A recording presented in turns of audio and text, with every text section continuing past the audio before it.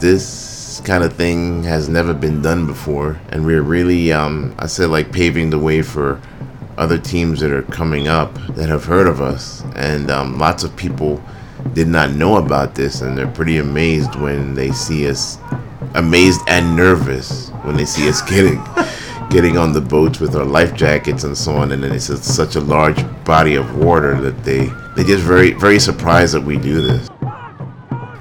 That was Carlos Thompson, a member of the Out of Sight Dragons. The Out of Sight Dragons is a dragon boat team whose paddlers are blind or visually impaired, and this is the Out of Sight Dragons podcast.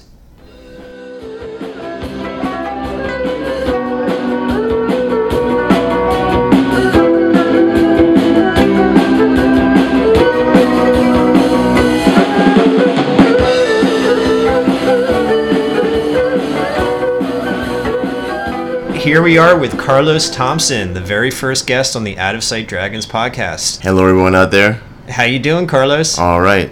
Good to have you here today. Thank you. So we're here to talk about your team, the Out of Sight Dragons, and also about dragon boat racing. Can you start by explaining what dragon boat racing is? Well, dragon boat racing traditionally was done to ward off evil spirits. It's an old Chinese, well, they turned it into a sport, but it was originally done to ward off evil spirits that were around the different villages and so on and so forth. And it's a big, like canoe type boat with a dragon head and dragon tail, a crew of 20, a drummer and a steerer. And the drum was used to help ward off the evil spirits back in those days, and they just turned it into a racing sport. So now your team, the Out of Sight Dragons, what's the deal with the OSD team, as you guys call yourselves?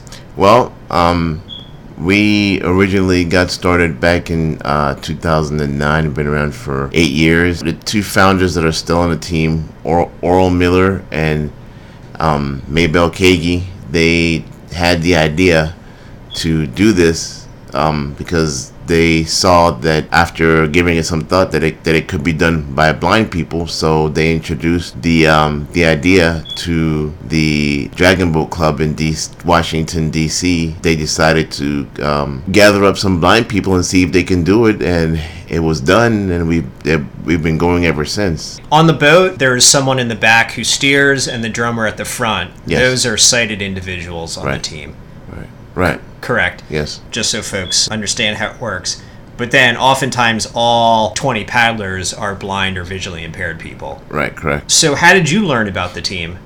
Well, I was at lunch at my place of employment, and I was looking on the Columbia Lighthouse for the Blind website, and I saw dragon boating, and I said, well, what is this? I saw the Out of Sight Dragons, and at first I thought it was a martial arts group, and I was into that back when I was younger, but then I read more about it, and I saw that it was paddling. So I have done rowing before, just as a recreational sport, and I said, well, I can do this too. So I looked them up, inquired, and got a hold of Maybell back in 2014. It was April, I believe, March or April, and she said, well, we'd love to have you. Come out and see if you like it. I joined, and I've been with them ever since. 2014, we medaled. We got a silver in a 250 meter race. What race was that where you got the silver? We were in the Washington, I think it was the regatta. Okay, the Capital Regatta. And everybody was excited that we finally medaled after being around for a couple of years, and we kind of gelled as a team. And following year, 2015, we got gold and bronze in the same festival, the Capital Regatta. So we've been going ever since, and trying to get more medals and trying to get more exposure, and we've been doing pretty well. I know you guys were in the Washington Post once. I saw that article online. Yes. Mm-hmm. So what was it like for you the first time you got in the boat? First time I got in the boat, it was an experience, because I was a little bit scared that we were going to tip over, honestly. but I was reassured that we never have tipped over.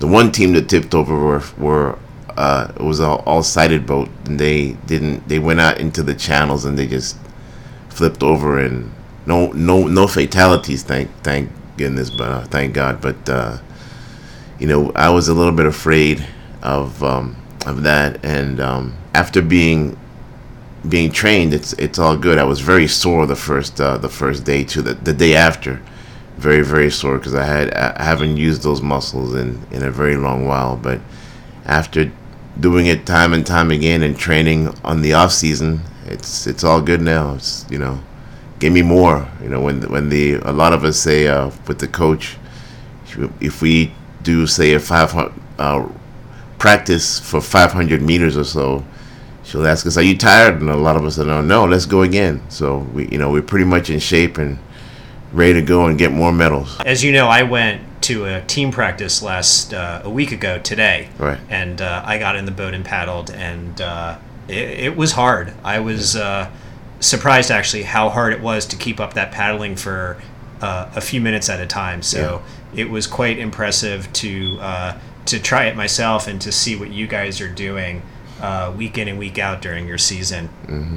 I was sore the next day myself. So you mentioned that you guys have never capsized. Just out of curiosity, what would happen if that did occur?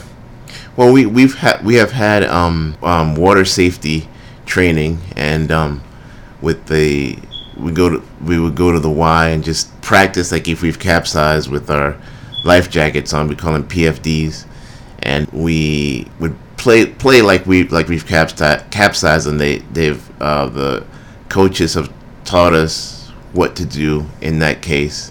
How to put our arms and how to stay afloat. So we're basically, all good in case that happens. So you guys know what you're doing out there. Oh yeah. Who do you race against at these Dragon Boat festivals? Anyone and everyone. When I went to the Capital Regatta a few weeks ago, and it looked like there was a lot of teams whose works sponsor a team, but there's also club teams like the DC Dragon Boat Club. Right. And I think there's another local Dragon Boat Club as Yes. well. Are you guys affiliated with any club? Let me see. Is it the DC Dragon Boat Club? Yes. Yeah. I met a couple people from them last week who helped out with the practice I went to. Yeah. They're very nice folks. Yeah. And it's great that they help out your team. Yeah. So these other teams that you're racing are obviously sighted individuals on those teams, because Yes. Out of Sight Dragons is the only We're the only blind or visually impaired team in this area on the right whole now. East Coast, I think. Well, there are a couple of teams that are starting up, but they're not competing as yet, for what I understand. Okay. So what's it like racing against sighted teams? Very good when you win. So are there any disadvantages when you're out on the water, since you can't see the other team? You're just focused on what you're doing. We have been training on focusing on just our drummer. So we really try to concentrate on our drummer, and that's it. We kind of like tune everything else out. What's the point of the drummer at the front of the boat? In front of the boat, we have a person called the stroke, and they paddle at a certain rhythm, and at that certain rhythm, the drummer drums. Oh, okay. And you guys try to stay in line with in line with the stroke, who the drummer follows, so we stay in tune with the drum. Yeah, I mean, the amazing thing is for folks who haven't seen dragon boat racing, in order for the boat to go as fast as possible, all paddlers need to be in sync. Otherwise you'll be fighting each other, essentially. Right. So when you guys are posting some good times out there, it's on a team that isn't able to look at the person in front of them to get in sync with that person. You're just doing it through the practice that you guys do outside of the races. Exactly. So when is the dragon boat season for you?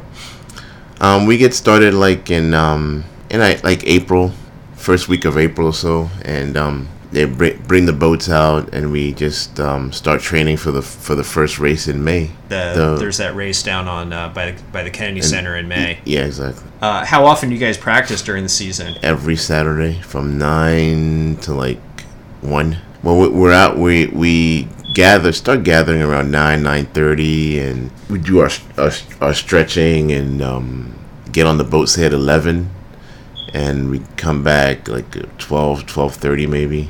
We're just trying to find a way that we can travel. We've been traveling a little bit between this last year and this year, so we're gonna speak about the fundraisers you had and then where you guys went last summer. Yeah, we've done some fundraisers, and the first one was in a place called Mama Lucia, which is in Silver Spring, and we do Cantina Marina, which is around where we practice, and also we have done one in a place called El Golfo. It is in Tacoma Park, Maryland. With karaoke on Thursday. Yeah, with karaoke on Thursday. My family and I went to that one. Yeah, it was a lot of fun. People are still talking about that. They had a lot of fun. So we'll probably go back and do it because the owner / manager wants us back, actually.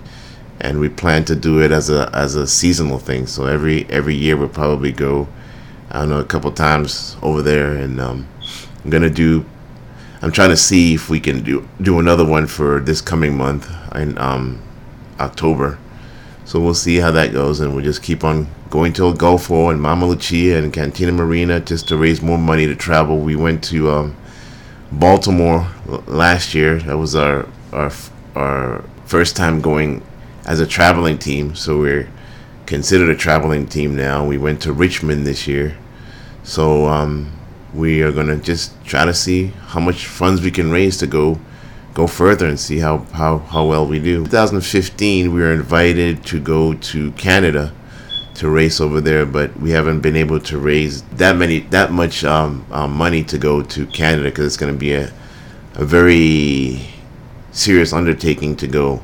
Yeah. Take the whole team plus the people that help, the volunteers that help us out and so on, and all our equipment and so on.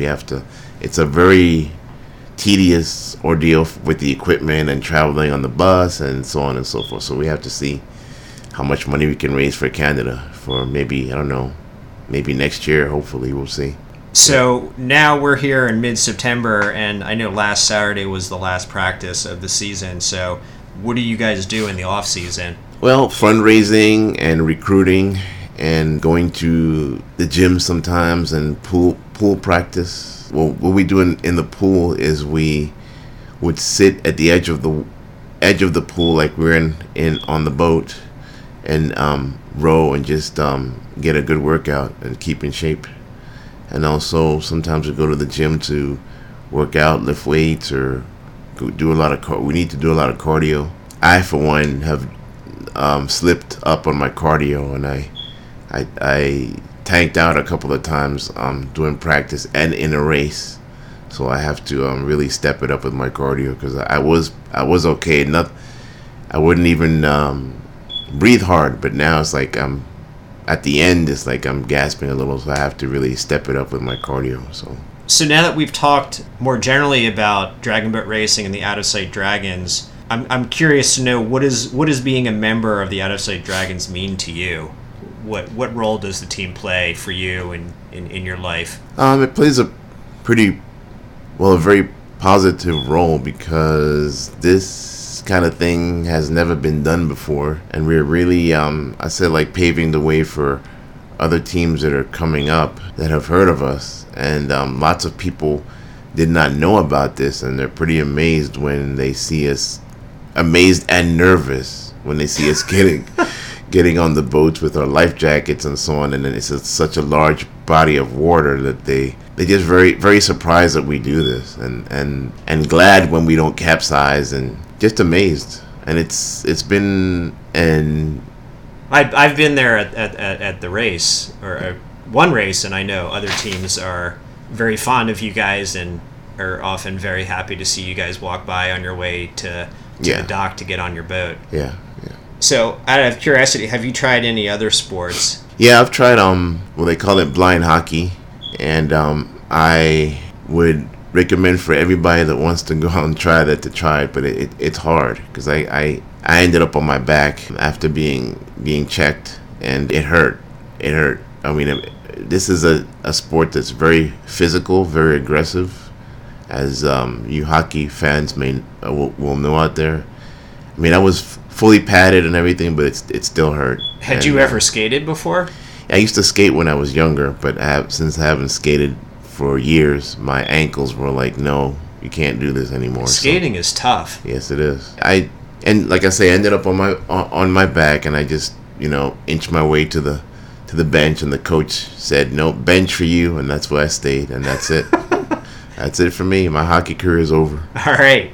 And I think last weekend you gave a shot at kickball, but there was an issue with the ball. Yeah, well, we're gonna meet again by the end of the month. We'll meet again and see how that goes. It's in the tryout stage right now, and if we do well, we may apply for the league. There's a kickball league around here, so we may try out for that and see how it goes. And there's also to mention, there's judo for blind people. There's also, I don't know how that's doing yet to find out where that is, but there's actually contact football out there, so we'll see how that goes. I would like to go experience that, not to play, because I'm a little too old. The age limit is 24 years old, so. Okay. But yeah, there's bowling. There's a lot of sports out there for beep ball. It's like baseball for blind people. Goal ball. It's like kind of like volleyball. It's hard to explain goalball because it's a very new sport. Your mention of football is a good segue, because I know you did play a little bit of football when you were a teenager, I think. Yeah, I was in high school and in junior high. Yeah, I played a little football for a while. That's one of the reasons why I am blind today. I had a detachment of the retina. It never has been the same ever since, but it's all good. I mean, was that an injury from playing football, the detached retina? Yeah, part of it, yes. A large part of it. Had you had any issues with your vision before you played football? It was never 20/20, but I was able to function pretty well. And the football, and I did martial arts when I was younger also. Blows to the head and so on and so forth just took its toll. So, but like I said, it's okay. I mean, I'm still doing what I need to do. So. How old were you when you became blind? I was 18. So that obviously is a big change at that point in your life. Big change, lots of adjusting, lots of feeling cheated out of life, a little bit of anger. But, through talking to people who have been blind since birth, and also people who have been blind later on in life, they just I've gotten a lot of support from the National Federation for the Blind, and just people in general that have come into my life, and my family first and foremost. They really pushed me to get out there and do, and live life, and get my life started, because they're mom and dad are not going to be there forever. And you can't depend totally on your siblings because they have their lives. So we have to get out there and make ours and pave our way. I think that's a great stopping point, Carlos, for our first podcast. So thank you for doing this. Thank you, and thank you, listeners.